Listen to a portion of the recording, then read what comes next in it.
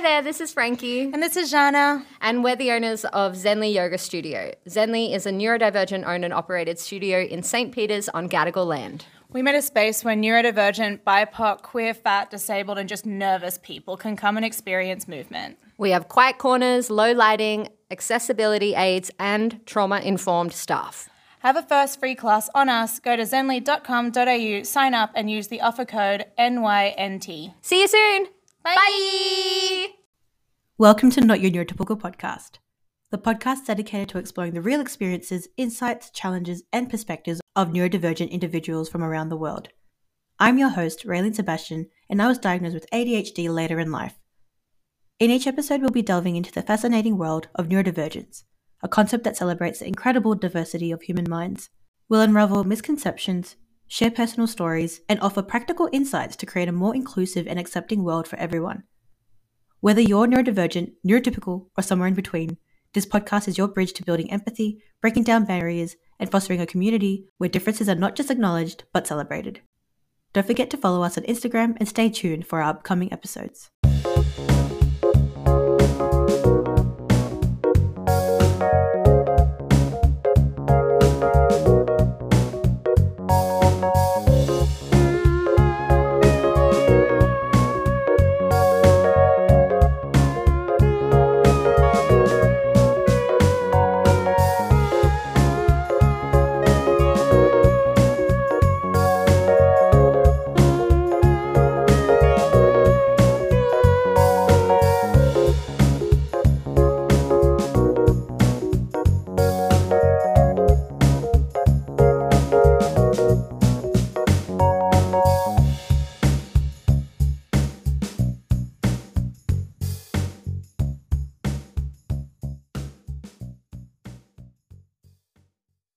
Before we jump in, a note on our content. This is created for adult audiences only. We advise listener and reader discretion for depictions and discussions of mental illness, existential struggle, and some downright filthy language. It can be a lot to take in. So if you need a breather, take a break or come back later. Remember, help is available at Lifeline by calling 13 11 14.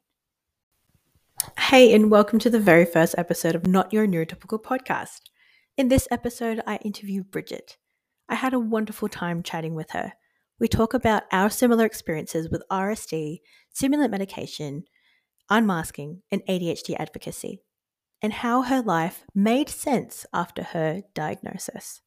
Bridget is a 29-year-old Australian woman and a proud mother of two. After being diagnosed with ADHD combined presentation in 2022, she has become passionate about breaking the stigma surrounding neurodivergent conditions. Bridget shares her experiences and advocates for neurodiversity with those in her personal life. In her free time, Bridget enjoys traveling in her caravan, exploring op shops, spending time at the beach, and indulging in Japanese cuisine. But enough from me. Let's hear from her. We'll start with a little introduction about yourself. I know a little bit about you through our emails, but for our listeners, could you let us know what you're about and you know why you chose to be a part of the podcast? So I'm a mum of two. I've got a 1-year-old and a 3-year-old. I was diagnosed with ADHD combined presentation back in October 2022. I found out about it from TikTok back in 2020, and then in true ADHD style, it took me 2 years to do something about it. And having my second, everything got a bit tough with symptoms. So I was pretty desperate to be diagnosed and start on some medication and other therapies, and that led to my diagnosis. And now I love to talk about it and spread awareness. There's so much stigma against any sort of neurodivergent condition. So I like to try and help people understand them. Yeah, no, absolutely. I can understand how that feels. And being, I guess, in that time when you were diagnosed, what was that like for you? It was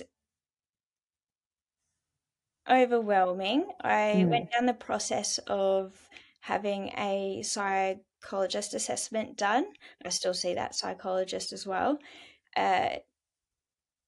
I went to appointments every week for a month, and we did things like intelligence activities, making patterns. My mum got interviewed. Um, I did lots of online stuff for it. And then every single appointment, I was so drained. I either got sick or I just slept for hours. It was a lot to put your brain through that sort of assessment process, I think.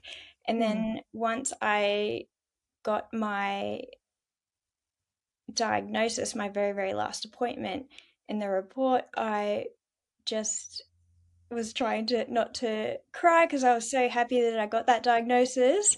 And my psychologist was like, just let it all out. Just I was bawling because I had so much, like, I was convincing myself that I didn't have it. I had a lot of imposter syndrome, which I know is common with a lot of neurodivergent people. And just to know that I wasn't crazy and like my whole life made sense. And then you start a grieving process. That's right. Yeah, so you grieve the life you could have had if you were diagnosed earlier on. You could have paid attention in school. You could have maybe gone to uni if you wanted to, done something like better than you could have ended up better than where you thought you would have been. And then you start to also grieve. I just have like No, you're fine. I can understand how you, but no, I think I definitely relate to you there. I think you might have obviously heard me in my interview with Katie. Just you do. You start this huge grieving process, and how much all the coulda, woulda, shouldas, and just like you don't realize how much it affected your life, and you start analyzing, and you're just in this paralysis, and which is like almost every day, but because of the diagnosis and someone telling you finally at a professional lens, like, you've got something that is hindering you to do a lot of things, not exactly hindering, but more, there is so much more that you have to push through than more neurotypicals do. I think that's something that's hard for us to understand because it's different and no one actually tells you how to do that. You just kind of do it, right? So you're just on autopilot. So no, I totally understand how that was for you, and but it's such a. I think I hope it gave you relief. Did you feel after you grieved? Did you feel a bit more better? Yes, definitely. I think sometimes I still think about those things from my past that could have been different, but I definitely have so much relief after Yeah. after processing it all, and then I'm starting to learn about myself, allowing me to be my actual self instead of masking, and which I Yeah. didn't know I was subconsciously doing all of my life. Yeah.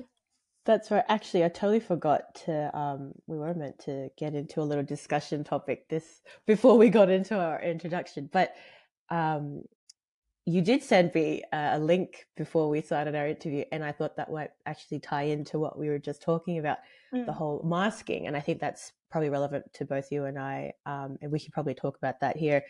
Is that you're right. With we'll add a link to the show notes about that video you showed me, but it's the whole unmasking after you've got your diagnosis, and then for people to be shocked at how much you're setting these boundaries, and how much, because what kind of behaviors you're showing, and what kind of things you need to distance yourself for things that your brain doesn't quite process or you don't know how to do on a neurotypical basis. But then, like, just the reactions of people around you, it's also quite tiring because you have to almost you have to go through the explanations over and over again. And then because they don't understand when you say, oh, I have ADHD, they just assume they've got this one idea of what it is. And then when you do explain it, they have no clue and they don't believe you almost. And I believe that's a huge thing. Yeah, I don't know. What do you think Well, in terms even of that? myself, back when I was considering possibly having ADHD, in my brain, it was the little boy in year 3 through a charity teacher. So having to explain to people that it's actually, things have changed in the last 20, 30 years. And it's Yeah. actually not just that. ADHD is a lot of in your head stuff that you don't see. Hmm. Ugh. Yeah. No, that's right. And I think that's something I like to say is disabilities aren't always visible. Yeah. Whether or not it's a disability, but it is something that, it's a condition that affects us.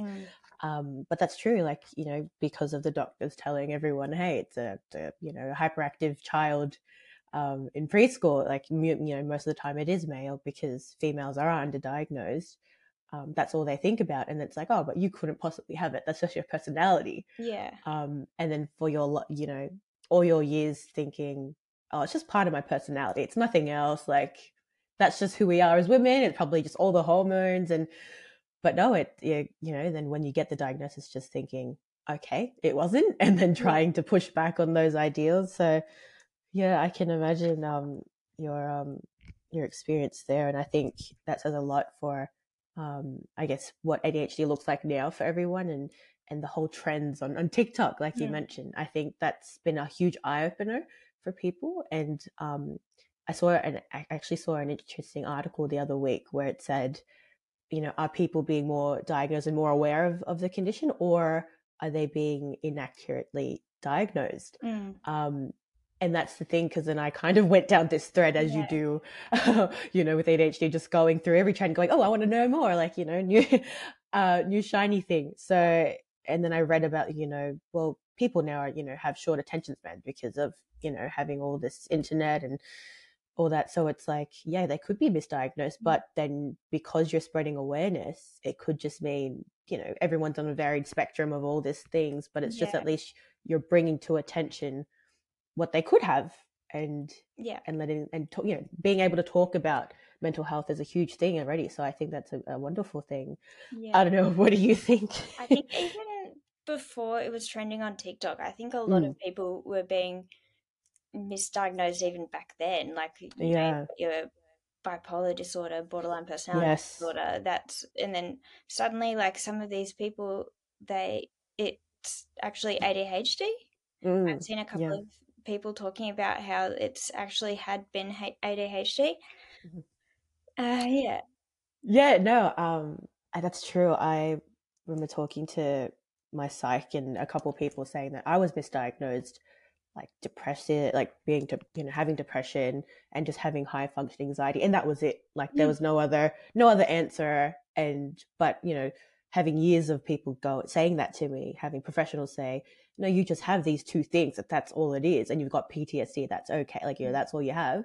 And then because it is under the umbrella of ADHD, then going, well, like it's only just a symptom of it, so surely, but it was, sorry, I'm on a tangent, but like realizing that having the anxiety and PTSD, it's like, but when the professionals, pretty much steered me towards those two, I could then focus on that, which kind of helped in some way, because then I could manage them differently and separately under a different umbrella. Whereas then now knowing that it's ADHD, now being so hyper focused on, okay, it's all just ADHD.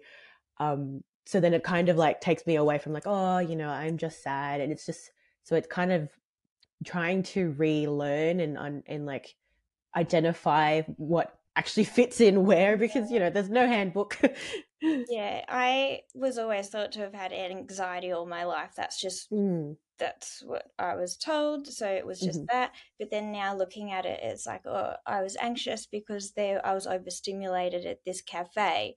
I maybe a bit of RSD, and RSD is something that's being spoken about more now, and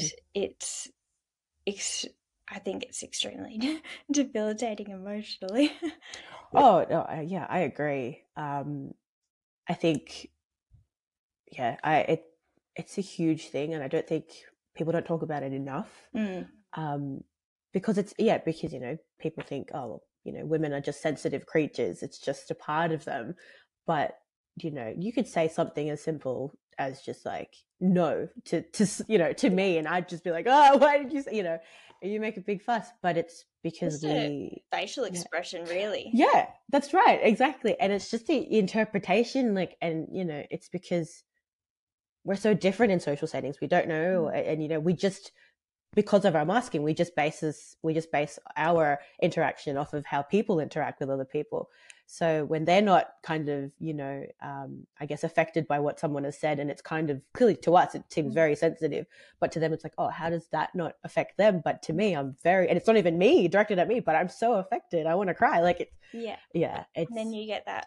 I personally get a full body like anxiety for hours, and so being able to recognize what's causing those things helps me deal with it better. My psychologist has been working with me to change my thoughts about what I think about certain situations. Like, I can't prevent it. Like, maybe this person's actually thinking so and so, or not thinking so and so. So, like, knowing that it's all ADHD related is just life changing. Yeah. I think that's always a good way to start reframing the thoughts, but because you've, you just, that's just how you've been for so long, but it's good. I like that, that's a good suggestion, and I think that's something I'll have to try and apply to my everyday as well. But then that's a really good idea. Has that helped you in situations? The thoughts. Yeah. My thoughts, yes, it has, definitely. It takes a lot of, I don't think was able to do it straight away, but over time it gets a little bit easier. Because looking at those things, you think, oh, my thoughts are so quick. How am I meant to like think, oh, it's actually this and this, when my brain is automatically going to go to the negative thing. Like, I don't have time to, but over time in practice, it works. Yeah. It. Oh no, yeah. Well, that's right. But that's always good. It's like, yeah, you're trying to separate the emotion to just thoughts, and that's obviously very exhausting because you're trying to process what's happening, and then let alone trying to think and trying to stop the overthinking, and it's a very lot. exhausting. Yeah, I can imagine.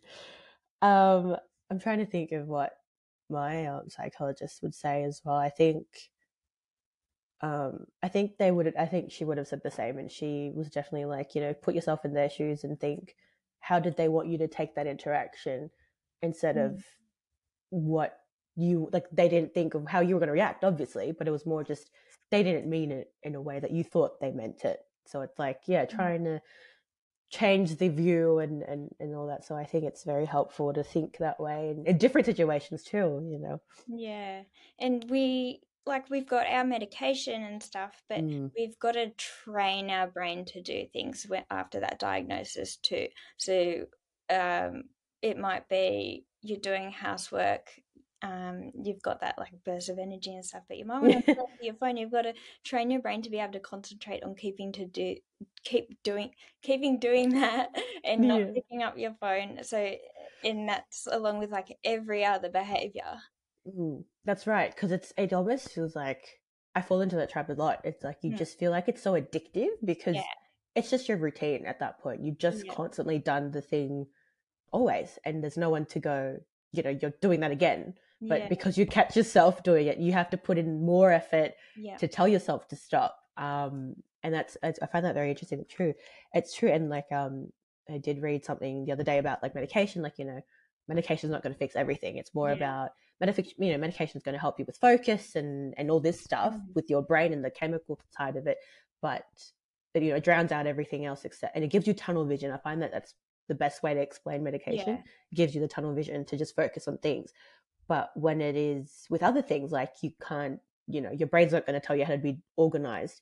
It's not going to tell you how to not be sensitive. Like, it's just, and that's, yeah, you're right. It's a lot of retraining, and it just feels like, it's like a blank canvas. You're starting to grow again. It's like you're back in you're back in school, and they're telling you this is what you should be doing, and no one teaches you that. So it's it's very exhausting. It takes a lot of work. Yeah, definitely. And you were comfortable talking about medication? Yes, I am. Yeah. What medication are you currently taking?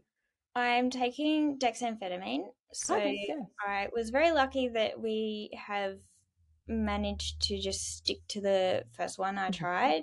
Yeah. Um, I feel like people don't really understand what the medication's supposed to do, which is what I Mm. struggle with explaining what it's meant to do. They think that Mhm. it's meant to, like lift my mood or No. you know, Yeah, sorry, I'm rolling my eyes because I've been there. I know how you feel. like I don't know, stop me from being late or something. Mm. But again, that's the retraining your brain, I think. But That's right. it's really the way I put it is I wake up in the morning, I might have 10 tasks to do, and before I take medication, I'm just so overwhelmed by what to start first, or I can't process in my mind how to do it. And then I take the medication, and suddenly an hour goes by and it's all done. And Yeah. you're able to think about how to do it like Yeah. you've never have before. Yeah. So I started on I think it was 1 in the morning, 1 at midday for a couple of weeks, and then it was 2 in the morning, 2 at midday, and then Mhm. I finally had gone up to I think it was 3 in the morning, and I'd take three at lunchtime, and then I'd take an extra one at night time because my partner works away, and I get Mhm. home from work and I've got two kids. I've still got to Mhm. cook dinner, do washing, Mhm. get ready for the next day, all these Yeah. tasks.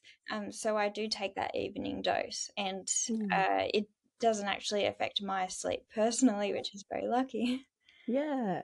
I was gonna say when you mentioned dexamphetamine, I was actually gonna ask you a ton of questions because I'm the same. I'm on dexamphetamine, and but that's actually really interesting that you say that. Yeah, it doesn't affect your sleep because Mm, I'm on a very low dosage only because I'm the same as you. I don't want to up it. I mm, don't want to rely on it. Like mm, that was my mentality going into like getting my diagnosis and then eventually then getting medication.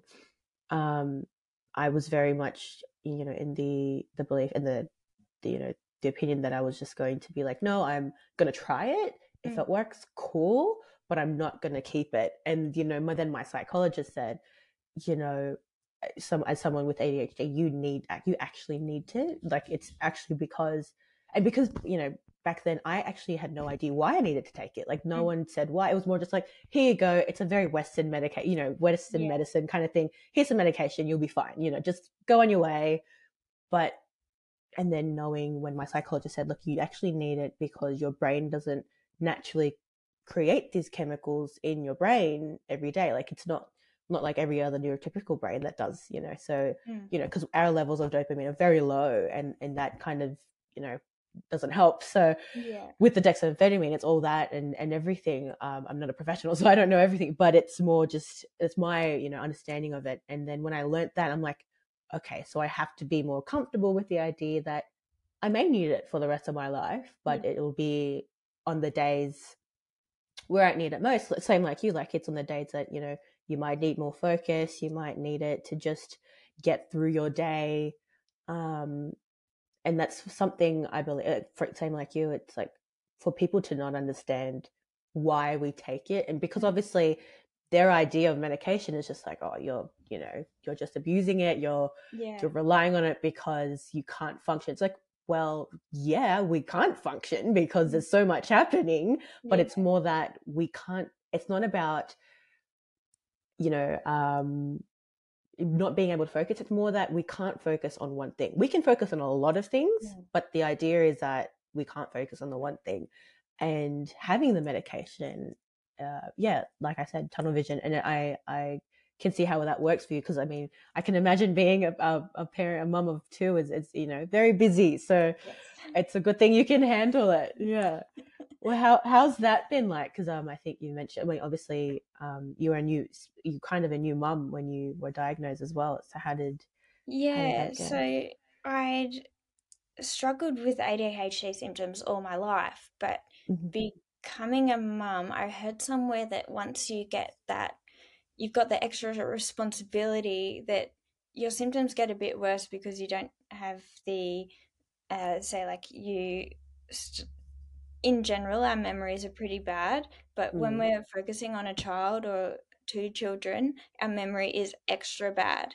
Like because we've got to concentrate on their needs and stuff. So in our brains, it's sort of like a lot of it goes out the door. Yeah. A lot of other stuff goes out the door. So it was just getting all a bit difficult in that way. I felt like I wasn't able to manage my life properly, so I thought I just um, needed to get this done, and that was my goal when I was on maternity leave, because that's when I did get diagnosed. My goal was to go get diagnosed before I went back to work and everything because I was struggling. No, of course. Yeah, I think that's something I've been starting to consider.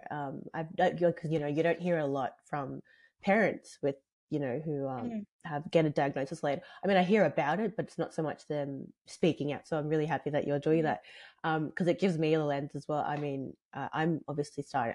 I kind of want to start, looking into starting a family, but being on dexamphetamine is kind of like, well, psychiatrist is like, no, you can't be pregnant, and like, don't be pregnant, and Yeah. because it'll affect the fetus and all that. But yeah, so trying to understand how that fits in to becoming then a parent, because it's already hard managing myself, let alone trying to manage things with my husband. And it's like, and then there's going to be, I've got two pets, and it's going to be a kid. Like, oh my goodness, I can't even imagine that much more like work in my brain, because it is already so hard to figure out what I'm doing like myself, and then fitting in more. So it's incredible. So you're a super mom, I think. Thank you. Yeah. But I actually heard the other day as well that some people are actually, they stay on medication throughout the pregnancy. Yeah, I And saw that too. yeah, so that bewilders me, because I'm like, I've been told to not at all feel pregnant, because it'll be so bad for the baby and myself. So it's like, well, I'm obviously in that mindset. So then to hear that mums and anyone else can still be on medication, and it's not going to affect, it's just it scares me. So I don't know. Yeah, I guess if maybe some doctors have done more research. I know that there's one doctor in Victoria that's really helpful with that sort of stuff. I forget his Yeah, right. name. Okay. I guess if someone's struggling that bad, honestly, if that's Yeah. going to help, Yeah. and then the risks outweigh the benefits. That's right. Yeah. That's the best way to describe it. Yeah, Absolutely. but then on the other hand, they also could be born with one of these neurodivergent conditions, so That's as right. well. So Yeah.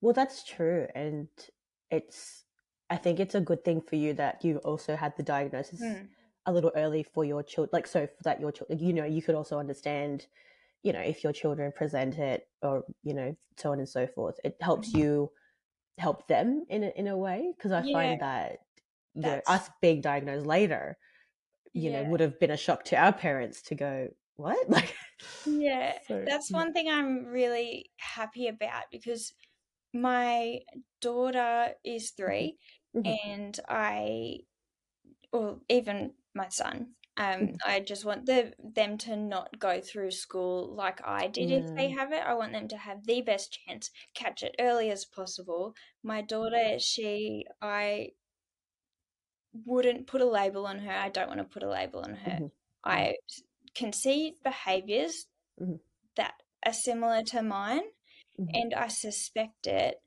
Um, she's very, very, very wild and struggles with some emotional regulation. mhm, Like I can see like my sort of emotional regulation that I struggle with, and then it's different to other 3-year-olds what they would have a tantrum over. So mm. I have got my eye on her, and will have my eye on my son as he gets older, Mhm. and hopefully if it comes to it and they do actually display more signs, then they'll have a better opportunity of getting through life a lot better than I did. Yeah, no, and I think that's admirable. I mean, I've worked in childcare for quite a long time. And, I've known parents that have distanced themselves from that idea, like entirely, like just hearing that, like, and I understand like how you wouldn't want to label your child. That I can definitely get with, because they're still growing. You still don't know, because, there's, you can put, um, things in place to help those things kind of and grow with them. So, but they're not, and then it comes to the age where, like I've mentioned before, it's, a child who's probably 5 or even 12, and it's just like, you can see it. You can definitely see it. Parents aren't doing anything. And that's when they fall through the cracks. And I think that's, how you would have definitely felt yourself, like being, growing up through, through school, and myself as well. Cause, we were just told, well, we're just strange. We're just very loud. That's just how it is, Yeah. But at least you have that lens to be able to identify, well, if there's something that, that the school system's not going to help them with, that the doctor's not going to help them with, here's my understanding now, and I can then help them, which is very beautiful. So I think you should definitely commend yourself. I feel like children, it's not a bad thing to even have it. And No, I that's don't right. think a lot of people would understand. They are taking in so much more than the regular person in their environment. They're usually creative. I haven't met a neurodivergent person who's not a bit creative. That's right. There's so many strengths to go with it, so it doesn't need to be a negative thing. And if you support all of their sensory, or because even I have a lot of sensory problems, if you support them where possible, they're going to succeed. Yeah, that's right.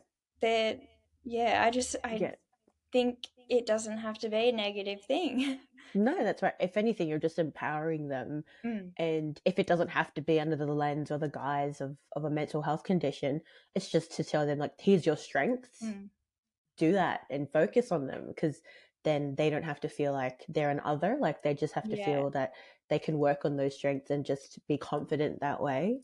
No, it's a wonderful thing. But no, I definitely agree. And not to take away from people's struggles, you can still struggle at the same time. Absolutely. Like, even my partner has so much patience with me. Yeah. Yeah. and continues to have so much patience. So it's even a struggle for our closest family members, even if we're very high functioning. Yeah, no, that's right. I think that's something I think all neurodivergent people have. It's that behind them they have patient partners and patient family members. I can agree with you there. My husband is so patient, and it scares me, because I'm like, I could never be this patient. Yeah, me too. I'm not that patient. Yeah. So they're godsends. I think they should get an award or something. I don't know. But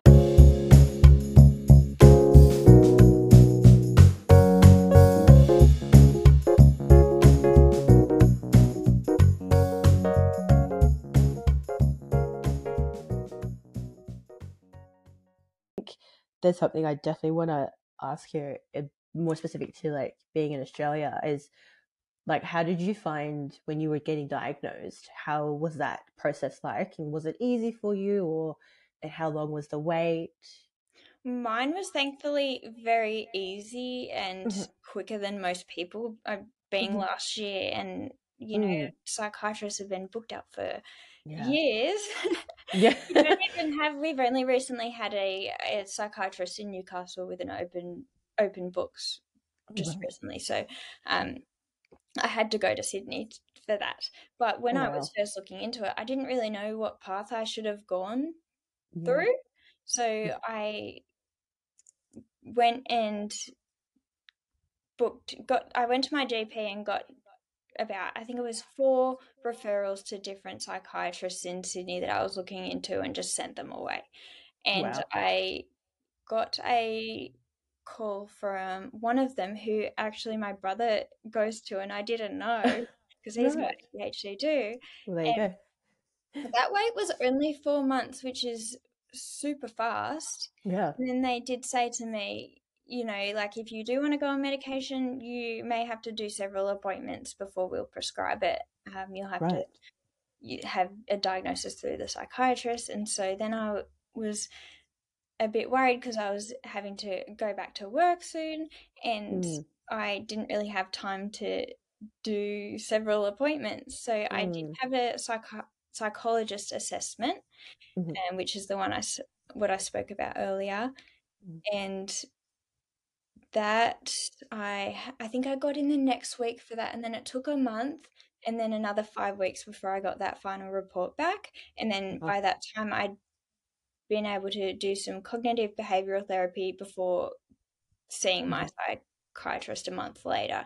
And then he actually diagnosed me on the first appointment. I don't think he'd seen the psychologist assessment, and I don't think a lot of them take that into account with their diagnoses, apparently. So he diagnosed me in the first appointment, gave me medication, and then I started it the next day. And it was so exciting. Yeah. Yes, I think in your emails you said, I think you cried the first day. Yeah, I can talk me through that. It's just like, I think it's you're not crazy. You've got this diagnosis. Here's some medication. Like, you're already emotional about the diagnosis. And here's a medication, and then taking it, you can do stuff. You can function. You're not paralyzed on the couch. Just unreal. After, you know, I was 28 years of not being able to regulate or like function properly. Yeah, I think that was very similar to me. I was documenting on my personal Instagram. I was documenting almost every day just for me in the future, because I wanted to see if it did work, because I was like, I was scared, obviously, first then being a medication, because, you know, when someone tells you amphetamine, I was just like, what? Well, that's strong. Okay, I'm scared. And then, you know, so then starting my first was like, all right, let's document it. And then I remember just sitting at the dining table and just kind of sitting there and just like waiting, because I had the sheet that they give you with the side effects and all that. Yeah. Because I was being so hyper aware, going like, oh my God, my heart's gonna go crazy. I might need to go ambulance. I have 000, you know. And it was just, I was panicking, but I was like, okay, wait. And then, you know, in like a couple minutes or half an hour, I was like, okay, I'm just thinking about one thing. I'm not even thinking about like other things, because, you know, ideally you've got so many voices in there, but it's like different tangents. Whereas as soon as when I was sitting there with the medication, I was just like, I can just follow one thread of thought, and wow, like, and I just kept screaming. Oh my gosh, I'm so calm. Like, I just kept screaming, but it's so ironic because, you know, you're screaming, you're going crazy. And it was just like, I'm so calm. And just my husband going, okay, that's really good. Like, you're not showing me you're calm, but clearly it's working. But no, I agree. And it was just, it's life-changing, I think. And because then you start to think like, yeah, is this how neurotypicals just go about doing things? Like, if you want to think about doing something, you just do it. Whereas I'm sure like I'm sure you would, like, well, with me, I like, you know, if I want to do something, I'm like, oh, do I really want to? And then you just go down this rabbit hole. But if you're just thinking about something on medication, you're just like, yep, it's done. And it's just, it's still a shock to me some days, and I'm sure it is with you. But no, thanks for walking me through that. I think it's, do you think over time now with your medication, how long has it been since taking medication? It's been about 6 months. Okay. Just over 6 months. Yeah. And how do you, like, are you taking that almost every day, or? I do take it every day because I feel like, so I only work 3 days a week, and then I've got, you know, swimming lessons on the other days, ballet and stuff. And then by the weekend, I feel like my family deserves the best version of me instead of the the executive dysfunction version of me. So I do take it every day. I may miss a morning dose here and there or something like that, depending what I've got on. Yeah, no, beautiful. I can understand that for sure. And do you think like does it still work ever since taking like almost every day? Do you think there's some days where it doesn't work, or how's it been? I think some days I can see like maybe hasn't worked as well as other times, but I think those days maybe I'm just burnt out Mm. and exhausted, overstimulated, because that can still happen. It's not going to help Yeah. with exhaustion, unfortunately. Yeah. And some days it's just more that rather than it not working. Hmm. Yeah. Yeah, I think I'm just curious because yeah, like, I mean, I saw a TikTok a while ago. I'm not actually even on TikTok because I know that's gonna distract me for a year, like hours. Instagram Reels are already too much. Anyway, tangent. But there was a TikTok that I was sent that it's like, there was an American going like, oh, I've been on, I think it's Vyvanse or Ritalin or something for so long and it doesn't work. It's been a year. And like, this woman's complaining. She's like, oh, it's not working anymore. And then the other side, like the stitch to that was like a doctor going, well, if you take it for so long every day, your body becomes used to it. Um, and then when I was watching this, I'm like, oh, I can understand how that works because Yeah. obviously, yeah, you develop the tolerance in your Yeah. body. And so personally, I've decided to like, I'll take the decks like on days like work, if, like I totally agree with how you say that. I think that's a great way of how you mentioned like, your support network deserves the best version of you. I love that. And I think that's the best way to put it because yeah, I take my medication at work because I mean, I'd rather focus and zone out for work, Yeah. so that my coworkers aren't. They already know like what my diagnosis is and how I am Yeah. already. But it's like, Mine too. yeah, it's just more like, well, here's the hours of where I'm going to be so good for you guys, and then there's the other hours where I'm just going to be me, Yeah. unfiltered, unmedicated, and they're like, that's totally fine because we're busy in these days, and all that.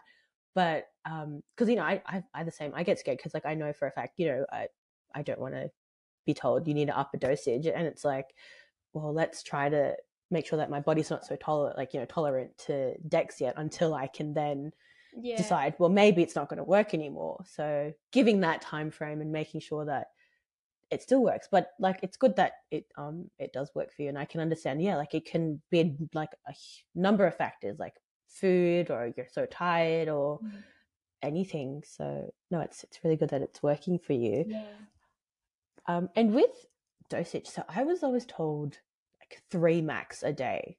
Was were they told? Did they tell you something else? Because I feel like I'm being misinformed. No, I don't think I was ever told a max, but I Mhm. had with my dose being so high with like 3 in the morning and then like I Mm. take 3 in the afternoon and 1 at night. Mhm. My psychiatrist is completely aware of that, and Okay. um yeah. But this month I did have because I'd been on dexamphetamine for so long, I Mhm. was going to be switched over to a slow release, which I was a Okay. bit nervous about because if I wanted to take it on a Saturday, it's still going to be in my system in the afternoon. What if I don't want it in my system and Mm. want to have a break? And then in the evenings, because I still need to function through the evening, Yeah. that's a bit difficult. And Yeah. in March, I had a episode with my heart, Mhm. it, and I was in Oh dear. hospital because and I'm going through the process of being diagnosed for POTS, which is postural orthostatic tachycardia syndrome. Right. Um, so we decided, based on all of that, it's fine for me to stick with the dexamphetamine. And Mhm. surprisingly, have been watching my heart rate, and it Mm. actually goes down a bit after I take it, which is super interesting to me. The Yeah. stimulant doesn't up it. Yeah. When it's kind of meant to, Yeah, in some instances. Yeah. yeah, Right. Okay, well, we'll touch on two things there. I've written two things down. So, I can tell you, I can see how, like, yeah, the slow release would I guess worry you because you want to be able to control how long you want it, when mm, it affects you, and yet how long, and then yeah, the heart thing. I had to. I mean, I bought a freaking monitor just to see if my heart was going to go over or whatever. Yeah. And every time I go to the doctor, even if it's on or off med, they're just like, it's fine. I'm like, Yeah. I'm scared. Like, I just want to know, right? Yeah. But that's interesting. Yeah, so it goes slower. Yeah, like obviously I'm not medically No, qualified, yeah, but same. going off like everything I've been experienced with monitoring it and stuff, because Mm, when I was in hospital and my heart rate was say 70 when I was laying down, and then when I'd yeah. stand up it would shoot up to 150 or something like that. Wow. Like Wow. My insane. goodness. I was off my medication and then I was a bit nervous to go back on it when I was out of hospital, but Mm-hmm. it didn't really have any difference. It just lowered it, if anything. It was super, super interesting. Right. Oh my Yeah. goodness. So, and is that affecting the POTS that you're talking about? Is that, or did that kind of, I guess, show you that you could have it?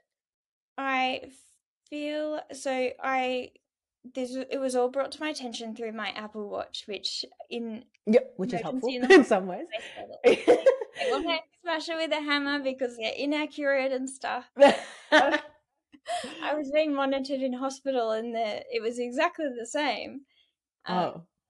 So apparently, since the start of December, when I had started my medication, but I'd also gone through grief of losing a family member, and then I'd also recently had COVID. Wow. Like Yeah. apparently, my heart rate had unknowingly been up around 90, 100 just sitting down, which is Wow. I feel like it's a high for me. Like I'm not very unfit. Yeah. Like Yeah. I've always been quite active, Mm-hmm. and so I was a bit shocked, and I hadn't realized that until I had this episode, which was triggered by a very high stress day. Wow. So I had chest pain, I had nausea. It was very, very Mhm. scary, and then my heart Yeah. rate was jumping so high when I'd stand up, um, and then I've gone up on it. No, you're fine. I mean, this is what it's about. Don't worry. um, Yeah. yeah. So you were in the hospital and your heart was going off. And then is this how the doctors told you could have it, or? Well, I had done a lot of my own research, and so then Mhm. I was asking the cardiologist about it, Mm. and still doing a lot of my own research. Yeah, of course. Um, Yeah. and then so they think it's a possibility, and then I'm Hmm. going to in the process of being diagnosed for that. Oh, okay. Yeah. Yeah. I'm sorry to hear about all that. I'm glad that I think it does. It takes, I think, much like your diagnosis with ADHD and then everything else in our public system, I believe Mm.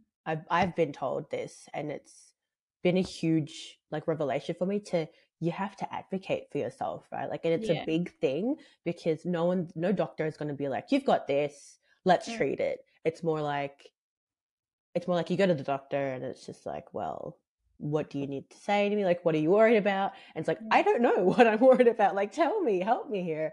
You're the Yeah. professional, you know? I've So, got I've been suffering for pancreatitis episodes for wow. every 4 to 6 months for the last 10 years or Wow. so, Hmm. all caused by different things. From like, of course, if I was, you're 18, you're going out to a club, you're having a couple of Mm, drinks, uh, mm. McDonald's, um, takeaway. I mean, Yeah. strong antibiotics. Getting a common cold Mhm. would trigger an episode, and I'd maybe have to go to hospital if it was bad enough, because they can be quite dangerous.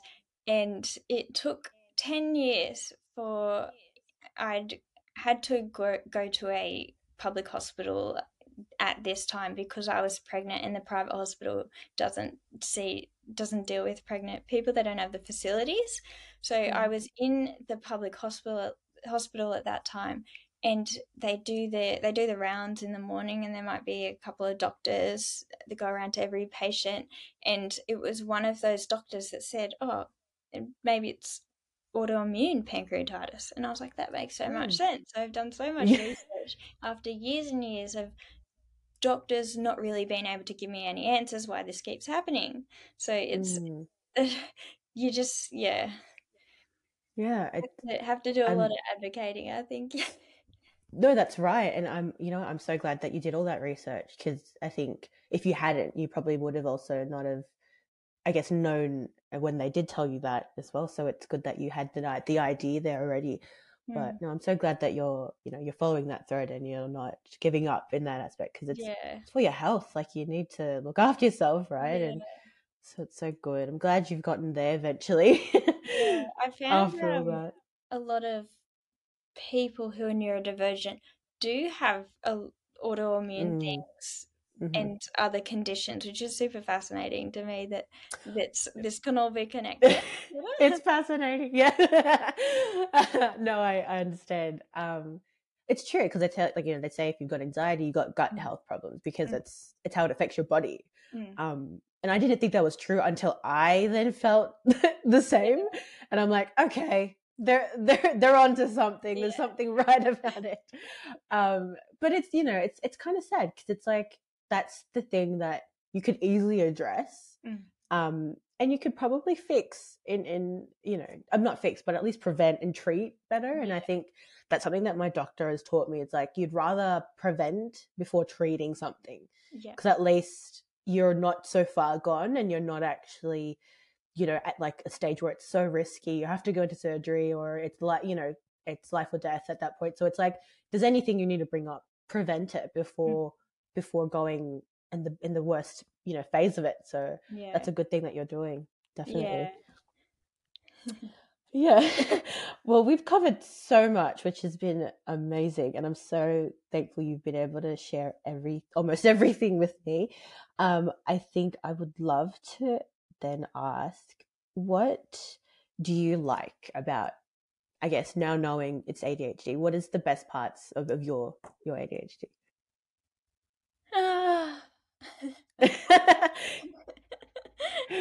There's so many good parts. It's just trying to work out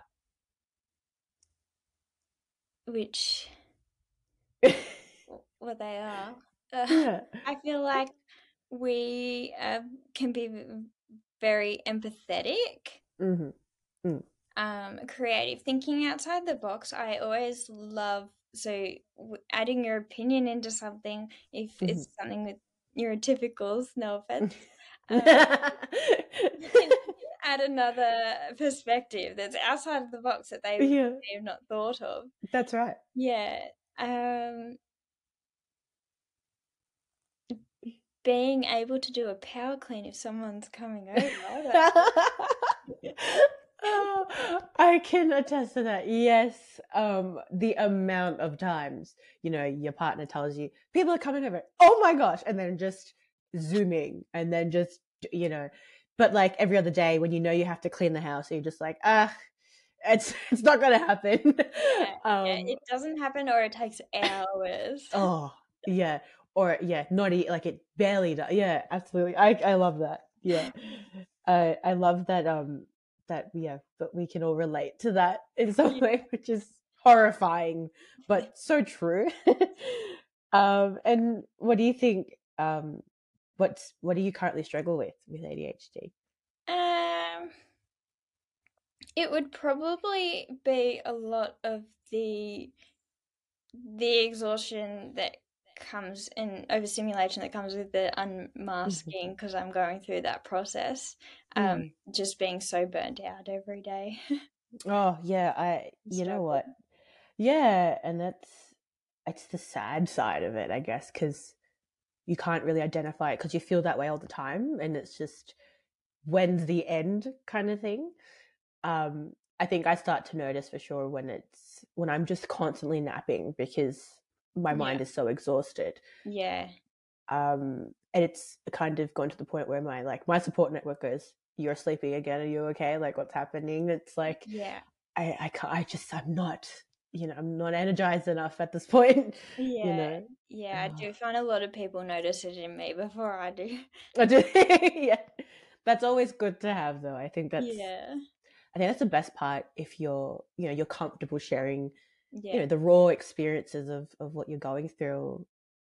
then your support network is, they check up on you more and they understand just how much it does affect you and what they can do. I think it's good to then, like, the whole body doubling thing. It's like when, they reach out and, like, if you have to do something with them, then they'll hold you accountable. So it's nice to have someone there to push you through Yeah. things, because, even if you try, you probably won't. Yeah. So when someone else is going, come on, let's do it, you're like, okay, now I feel a bit more motivated.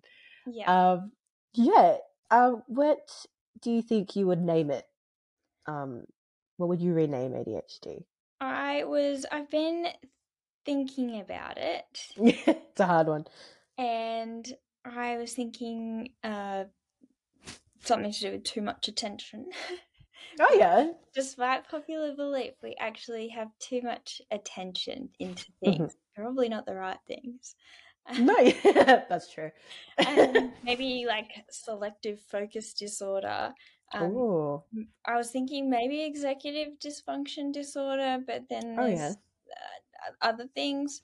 But then I've Yeah. been listening to podcasts and videos by Dr. Russell Barkley.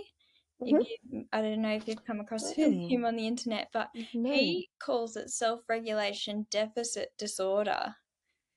Oh yeah. So I like the Yeah. self-regulation part. Self-regulation. Yeah. Is it? It's more empowering. Yeah, Yeah. more than like it just sounds like we're hyperactive with the name it has, or like it just is not right. No, that's right. Absolutely. And it's we are deficient. We're not deficient in attention. It's that we have too much. Yeah, and it's more that we're deficient in the chemical part of stuff. Not Yeah, yeah. It's so can't it's have that very tunnel vision on the right thing. yeah. That's right. Exactly. I like that. No, that's a good. I'll have to research Dr. Russell Barkley. I'll look into that. Yeah. Yeah. And lastly, is there anything that you would recommend to neurodivergence or ADHDers, like any apps or resources that you use personally that help you manage it? I can't do apps because I forget about them. Diaries and calendars. Yeah. I think I just use the Notes app on iPhone. That's pretty much what I use. I am Yeah. big on my sensory toys. Nice. So anything like that helps you, just do it. Don't be worried about what people think. I sit at work and I'm Mhm. usually spinning this or playing with my puppet. Like, Yeah. just do things. Don't worry about what other people are thinking. There's so many people talking about it now that they probably know in their head, oh, they might be neurodivergent. I think people will see you playing with those things and think that these days. I don't think Yeah. there's anything to be ashamed of. Just do anything that'll help. Yeah. Oh, I think that's beautiful. Definitely, yeah. Don't overthink it. Do whatever helps you. Yeah, That's a good message. yeah, Yeah. and Oh. yeah, No, I love that. I agree with you there. Absolutely. Well, that's pretty much me. I actually forgot to ask, but what do you do for work? If you're, I I, work. I can edit it out. It's fine. No, you don't have to. I work in admin in a doctor's surgery, so I Yeah, right. had gone to work at the start of the year, my first time unmasking, and it is amazing. So I feel like I get a better response from patients when Yeah, I'm more myself. So yeah. I've got my fidget toys at work. My work is so supportive. They know my behaviors. They're familiar with neurodivergence. Even my boss, I said to him one day, like, if I'm not making eye contact with you when you're talking to me, I'm not listening. I just can't listen if I'm making eye contact to you. And he's like, oh no, I wasn't worried because you actually do the stuff. I don't force myself to do the whole making eye contact thing.